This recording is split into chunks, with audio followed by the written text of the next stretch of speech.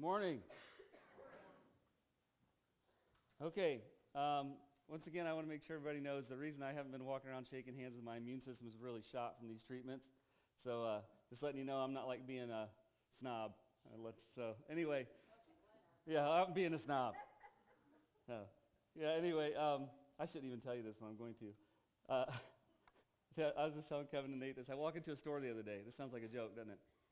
I walked into a store the other day, and this guy looks at me at the counter while I'm handing my money, and he goes, "What happened to your face?" And I thought, I should be nice and subtle about this. And I go, "I have cancer. This is what treatments do." He goes, "No way. Did you get that light from being in the sun?" I'm like, "That's generally how it works there, genius." Great. I hope he's not watching. If you're watching, Jesus loves you. Anyway, all right.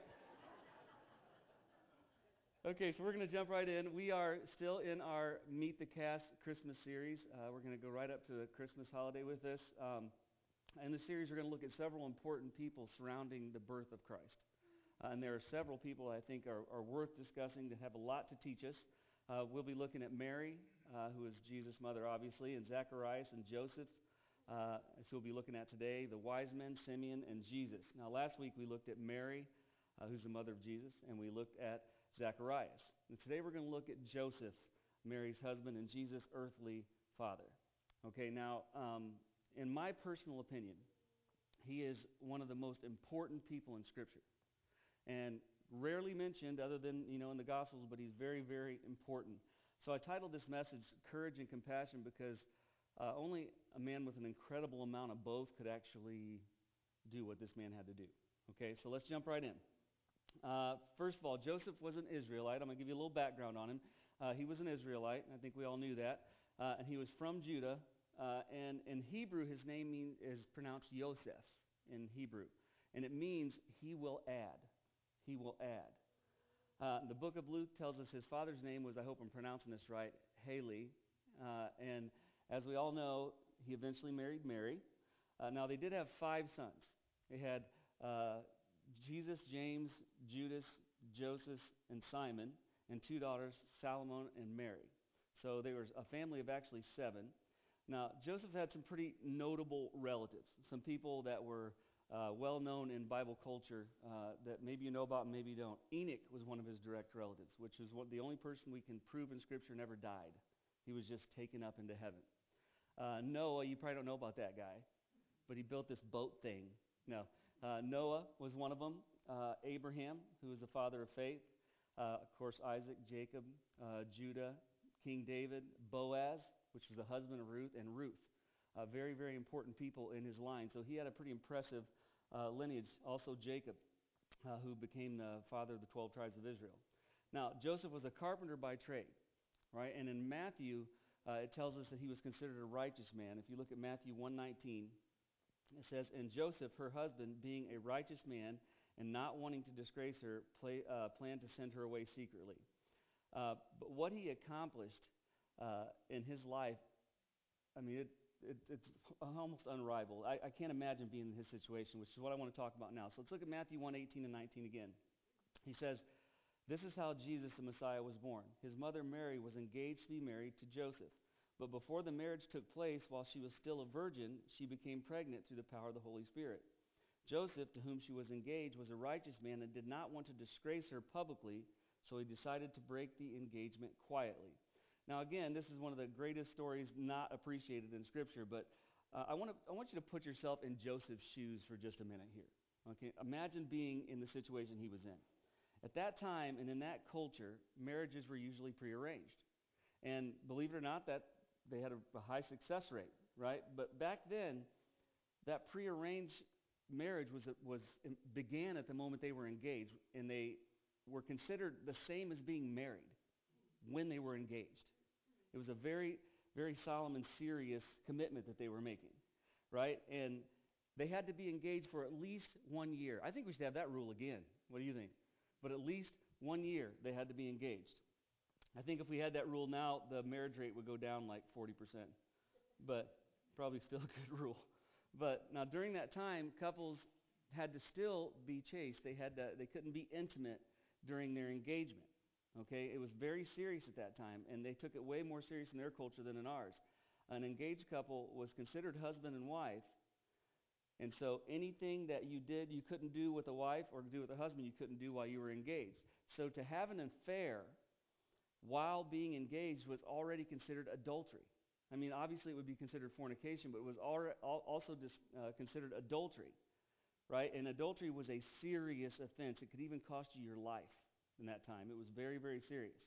Now, knowing that, imagine how Joseph felt when Mary became pregnant. Now, a lot of people like to spiritualize things a little too much. Like when Mary came to Joseph, that Joseph was sweet about it. You know he was hurt. And you know it was probably really hard for him to buy the story that she was selling also, right? It had to be tough because in his mind he's like, I know how people get pregnant. It's not the stork. We need to talk. So it had to be tough on him. Knowing that, I just imagine how he felt.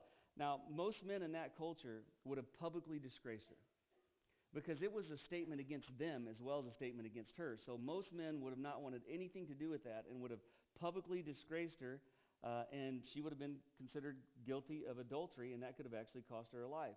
But Joseph, being a righteous man, wanted to quietly divorce her. He didn't want to disgrace her, right? And if you remember, she went away when she was pregnant, so he probably thought we may be able to get away with this. But he was going to divorce her, and the only way to end an engagement at that time was divorce. It was considered a marriage that much that you had to have a divorce to end an engagement because there was a big stigma about ending marriages, especially ending them early. Now, he obviously loved her. I mean, you can see that because if he didn't, why would he go through such painful, being so painstaking to not disgrace her, right? Now, if you think about it, this was one of the first displays of amazing grace we see in the New Testament. And it's kind of ironic that the person who's going to be raising the Messiah was the first to show us a glimpse of the grace of Jesus and the grace that he showed to Mary, right? It's just kind of amazing. Now, God knew it and that he was a very special man, and he knew it would take a very special man to deal with a situation like this. And we have to realize that just as Mary was chosen, Joseph was chosen. Okay, he was chosen. I'll bet you there's not 5% of men in the world that could have handled what he had to handle. Maybe he might have been the only one who could handle what he had to handle. I mean, we have to realize that he was chosen. So God sent an angel to kind of trying to ease his fears of being married to Mary. So if you look at Matthew 1:20, it says, as he considered this, an angel of the Lord appeared to him in a dream. Joseph, son of David, the angel said, do not be afraid to take Mary as your wife. For the child within her was conceived by the Holy Spirit.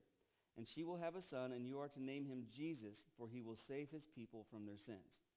Now, remember we talked about the angels last week?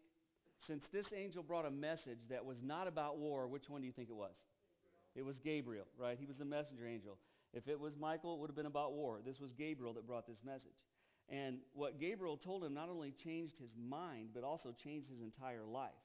Gabriel told Joseph that the baby in Mary's womb was from God. But now I want you to think about this for a second. Even though an angel told him that, it still couldn't have been easy to believe. I mean, realize there had never been an immaculate conception before. It's not like people were going, oh yeah, Frida, my neighbor, she had immaculate conception. I mean, nobody. This had never happened. It had to be hard to believe. And you know how we rationalize? You guys ever rationalize things? You know, anybody over-rationalize things? Raise your hand if you're an over-rationalizer. Some of you are liars, you are.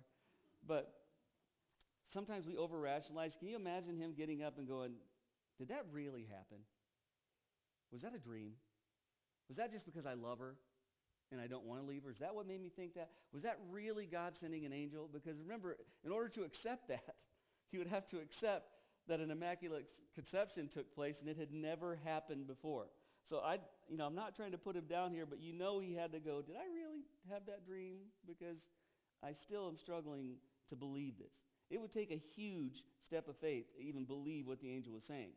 But one thing that's going to become very evident as we go throughout looking at Joseph's life is that he was a man of faith, even though it's not discussed a lot. Now the angel told Joseph, do not be afraid to take Mary as your wife.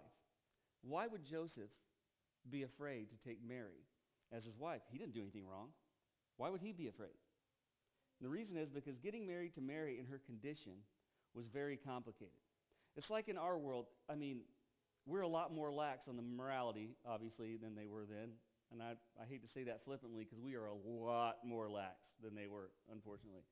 But you know how rumors start in a small town, right? You ever notice that? In a town the size of our town, something can happen on Monday, and by Tuesday evening, everybody knows. You know what I mean? Well, imagine. I mean, this would have been a big, big deal. And what else did they have to do? They didn't have Sports Center. You know what I mean? What else did they have to do but gossip? So imagine the talk that was going on when they found this out. This is very complicated. Think about it. If he refused to marry her, he was basically saying that she was an adulterer. So by refusing to marry her, he was pretty much condemning her to justice, right? She would have been put to death, which was considered justice at that time. So that had to run through his mind. But on the other hand, if he married her, people would think they were fooling around. That's what they would think. They'd go, oh, right, it's from the Holy Spirit. Okay. That's what he had to be thinking. Because if you think about this, nobody, probably 80% of these people didn't believe in Jesus after he did all the miracles. You think they believed that this happened? You know what I mean? So it was really a tough situation to be in. Now, can you imagine him trying to sell that story? Can you imagine him saying, well, I'm going to marry her, but just so you know, I'm not the one that got her pregnant. It was God. Can you imagine how that went over? Can you imagine? They're going, oh, it was God. Lock him up. Nobody would believe that, right? But that's the situation he was in. Now, sex before marriage back then was a no-no, right? I mean, they were not as lax again as we are today. It was a no-no. Unlike the world we live in, morality was very, very, very important at that time, right? It was a part of your character, and it should still be today. But imagine what people would have been saying about him. Imagine how people would have treated him. Because one thing about the Jewish culture is they would pretty much shun people that violated their laws. They would literally treat them like pariahs. They would have nothing to do with them. And there's still churches like that today. I was pretty much raised in one, but I'm just saying the Jews were very self-righteous at this time. And so imagine what they would have done. I was raised in a self-righteous church, and I actually kind of rebelled against it. You know what I mean? That might shock everybody, probably not. But I did rebel against it. I remember that when I walked in the door, they stared at me every time I walked in the door.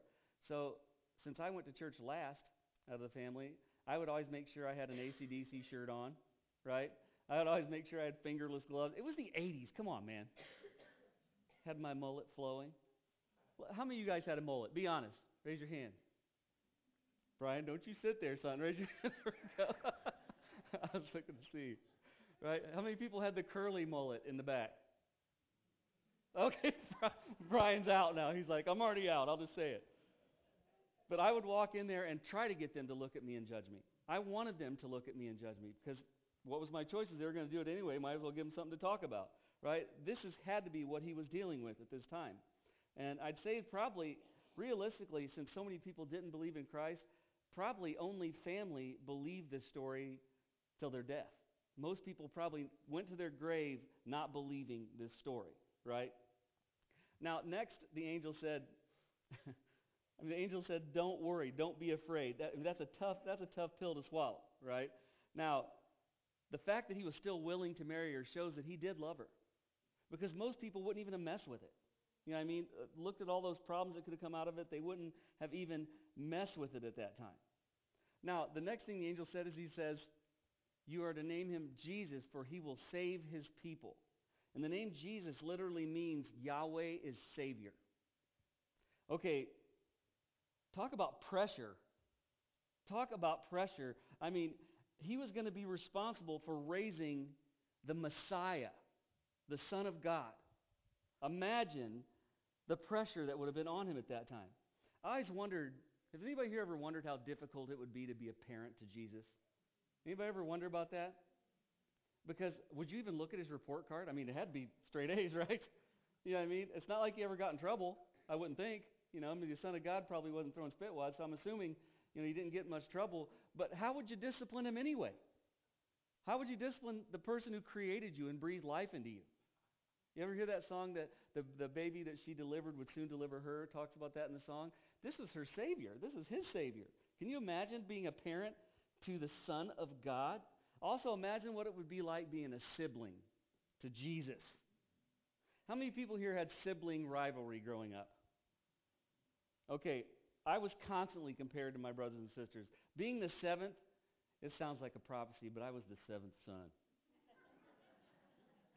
Okay, I was only the fifth boy, or fourth boy. I guess I should think more about how many kids are in my family. But I was the seventh of seven, right? So everybody goes, oh, it's the baby. They got it made. That is a lie. My sister was the sixth, and she got babied. I did not get babied at all. My brothers will tell you different, but I did not get babied, right? I was the seventh, so I always heard, well, Mary always had straight A's. I'm like, well, good for Mary. You know? Well, Scott was class president. Well, good for Scott. You know? And I'm like, it probably didn't help that I had hair down to here and going, what? You know? But I'm saying. But imagine, I was constantly compared to all of my family, right? I'll never forget. I'm telling too many things here. But one time my mom and dad were talking to my sister and I, and they said, we only planned to have 5. Or we didn't plan to have you, Chris. You were a surprise. I'm like, well, that builds my confidence. Thank you. So my sister Kara comes in and she goes, you were an accident. She's going on and on. And my dad walked in the room and he goes, Kara. She said, yeah. He said, so are you.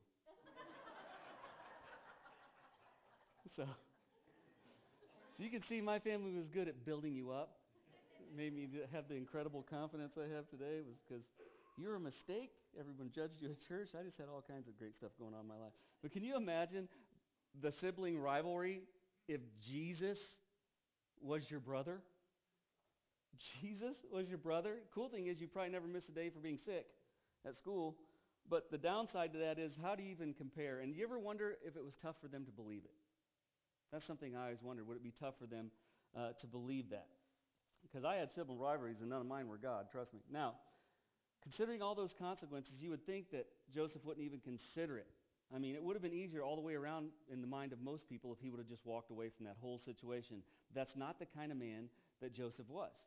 Again, this story should tell you how underappreciated his faith and his courage was in the birth of Christ. Now, Joseph knew that the Jews had been anxiously awaiting their Messiah for centuries. Okay, for centuries. So he knew this was an important step he was about to take. So when Joseph heard that Mary's child was this long-awaited Messiah, he agreed. Why? Because Joseph loved Mary. I think we've established that he obviously loved Mary, but he was also, remember, a faithful practicing Jew. He was called a righteous man. He was a faithful practicing Jew. So like all faithful practicing Jews, he was anxiously awaiting the arrival of the Messiah also, right? So this was an opportunity like none other because he awaited that Messiah, and if he could have a part in bringing the Messiah they've been waiting on for centuries, it would be very important. Now, also, as a faithful Jew, I probably think he was looking around at the world going, what a train wreck. This is not what was supposed to happen with Judaism. This is not what God had in mind when he called us his chosen people. The way we're living, the self-righteousness, the judgment, the corruption, this is not how God designed it to be. And there had to be a part of him that said, it's worth the risk to see him change all this. It's worth the risk. This made me think when I was preparing this, do you ever look around the world and go, what a train wreck? Have you ever done that? Does anybody here watch the news? Good. I was just going to say, don't. Because if you don't have depression, you will. But the funny thing is that, have you ever said to yourself, I just wish Jesus would come back? You ever said that to yourself? And you think to yourself, gosh, that's selfish. But we've all said it. We've all go, please, I just want the Lord to come back. What a mess. Well, that's how I imagine him seeing this situation that he was in. He knew it was going to be difficult, but just the chance that it might change the world had to be important. But despite that, he knew that agreeing to marry her, life was going to be difficult. It was going to be difficult, right? Having a baby changes your lives forever, right? That never has changed. When you have a kid, let me explain something to you if you don't have children, okay? Not a few things change. Everything changes. How many people have children in here? Okay, so I'm preaching to the choir, aren't I? Right? So You know those long nights of sleep where you get up at 10 and run to McDonald's and get a burrito when you're single? Yeah, there's no such thing as a long night of sleep when you have babies. I mean, the nice thing is, if your wife breastfeeds, you can go, what can I do? I can't get up. I mean, you got the food. You go get her. I mean, but those long nights of sleep, gone, over. And a house that once smelled like potpourri now smells like dirty diapers. It changes everything. Your friends say, you want to go out? Well, I mean, I got the kids. You know what I mean? And so it changes everything. But despite all that, I mean, children are still worth the effort. And think about this. Joseph and Mary's baby would not just change their lives. He was going to change the world. Right? So this is a huge, huge decision. So Joseph stepped out on faith and listened to the angel and took Mary as his wife. Look at Matthew 1:22. Matthew 1:22. It says, all of this occurred to fulfill the Lord's message through the prophet. Look, the virgin will conceive a child. She will give birth to a son, and they will call him Emmanuel, which means God is with us. When Joseph woke up, he did as the angel of the Lord commanded and took Mary as his wife. But he did not have sexual relations with her until her son was born, and Joseph named him Jesus. Now, at the end of the day, Joseph knew seeing the will of God accomplished outweighed any of the struggles and any of the problems that was going to come up. So he stepped out on faith and did what God had asked him to do. I think one thing we forget about God is he not only sees who you are, he sees who you can be. He not only sees who you are, he sees who you can be. Most people saw Joseph and they saw this honest, hardworking, skilled carpenter. But God saw Joseph as a man who had faith, as a man who had courage, as a man who had integrity, and was willing to see his will through until it was fully accomplished, regardless of the personal risk. God saw that in him. See, as humans, we love to stereotypically put limitations on people based on perception, and we're all guilty of it. Everybody's guilty of it. We put limitations on people because of our perception. We like pedigrees. We like paperwork. We like pedigrees and paperwork actually more than we like possibilities. We underestimate people because of their education. We underestimate people because of their gender. We underestimate people because of their race. We underestimate people because of their age. We underestimate people because of their family history. How many of you have ever heard, well, I know what family he came from? You guys ever hear that? You know? And I had someone, no joke, said that their mother didn't want them to come to church here. And this was after I'd been preaching for 20 years. You know, this is after I had been saved for like 23 years or something at that time. And I said, why? And she said, well, she knew what you were in high school. I'm like, it was 20 years ago. I had a mullet too. I mean, a lot of things change. Literally still judging me for that. So that's just something we like to do. We're also guilty of underestimating how powerfully God can use people. Because we got to remember something. God used the unlikely to do the miraculous. He used the unlikely to do the miraculous. He didn't use professors and philosophers, and there was a ton of them around at that time. He didn't use politicians to change the world. I don't know if that's possible, right? He didn't do any of that. He used 12 ordinary men to change the world. Luke had a medical background. Paul was well educated. The rest of them were fishermen, workers, farmers. These were the people he chose, 12 ordinary men to change the world. I think sometimes we forget he also used ordinary women to change the world, right? Ruth, how many people know that story? If you haven't read that story, do. It's one of my favorite. She was in the lineage of Christ, right? Ruth helped change the world. Mary, Elizabeth, and the list goes on and on, were used to change the world. They were just ordinary people, right? But one thing we have to remember is the ordinary becomes extraordinary when you add faith. That's when it changes. The ordinary person can do anything if they apply the proper amount of faith. That's the truth. Now, like Joseph, we're all going to have opportunities to do something special for God. The problem, I think, with most believers are we always think somebody else should do it. We always doubt ourselves. And we always think, well, you know, he can change the world. He's God. He just can't do it with me. And sometimes I think we miss the opportunities God presents us to do something amazing because we doubt ourselves, because we doubt God and what he can do in our lives. It happens. I see it all the time, right? But God created all of us with gifts that he can use. Every one of us, every believer has a gift that God wants us to use. There are so many people out there that still need to hear the gospel. And there are so many people who are hoping someone else shares it. But if God can take a carpenter and have him be the stepfather, if you will, to the Son of God and raise up the Messiah and change the world, what can he do with us? There are a lot of people who still need to hear the gospel. If you look at Matthew 9:35, it says Jesus was going through all the cities and villages, teaching in their synagogues and proclaiming the gospel of the kingdom and healing every kind of disease and every kind of sickness. Seeing the people, he felt compassion for them because they were distressed and dispirited like sheep without a shepherd. Then he said to his disciples, the harvest is plentiful, but the workers are few. The workers are few. Verse 38, therefore beseech the Lord of the harvest to send out workers into his harvest. Now, God still wants to use ordinary men and ordinary women. He still does. Listen, you have the ability to touch people's lives like no one else. You know, the people who are affluent and important, people are intimidated by them, right? They have a hard time making that connection. But the average, everyday, ordinary person that just loves Jesus, they'll listen to you. Your neighbors will listen to you. Your family will listen to you. He still wants people to do amazing things. Ordinary people do extraordinary things. And if people always ask me, am I one of those people? Absolutely you're one of those people. There's no such thing as someone who's a believer who doesn't have a job to do. There's no such thing. And if you don't have one yet, you're not looking.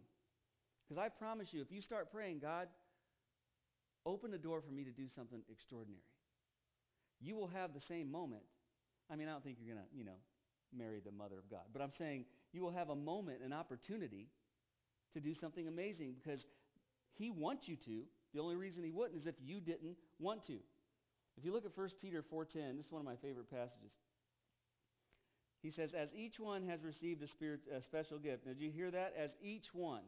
As what? Each one. That means everybody. As each one has received a special gift, what?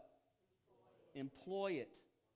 Employ it in serving one another as good stewards of the manifold grace of God. Whoever speaks is to do so as one speaking the utterances of God. Whoever serves is to do so as one who is serving by the strength which God supplies, so that in all things God may be glorified through Jesus Christ, to whom belongs the glory and dominion forever and ever. Amen.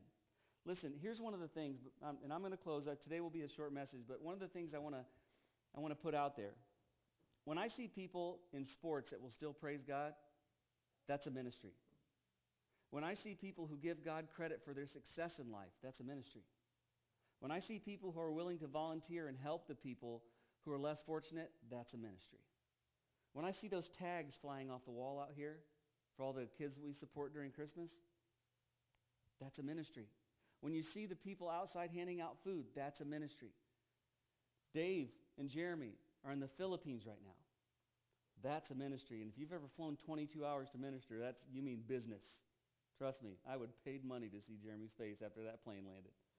Right? There are so many opportunities for ministry out there for ordinary people like us if we're willing to accept the responsibility of doing it, of just doing it.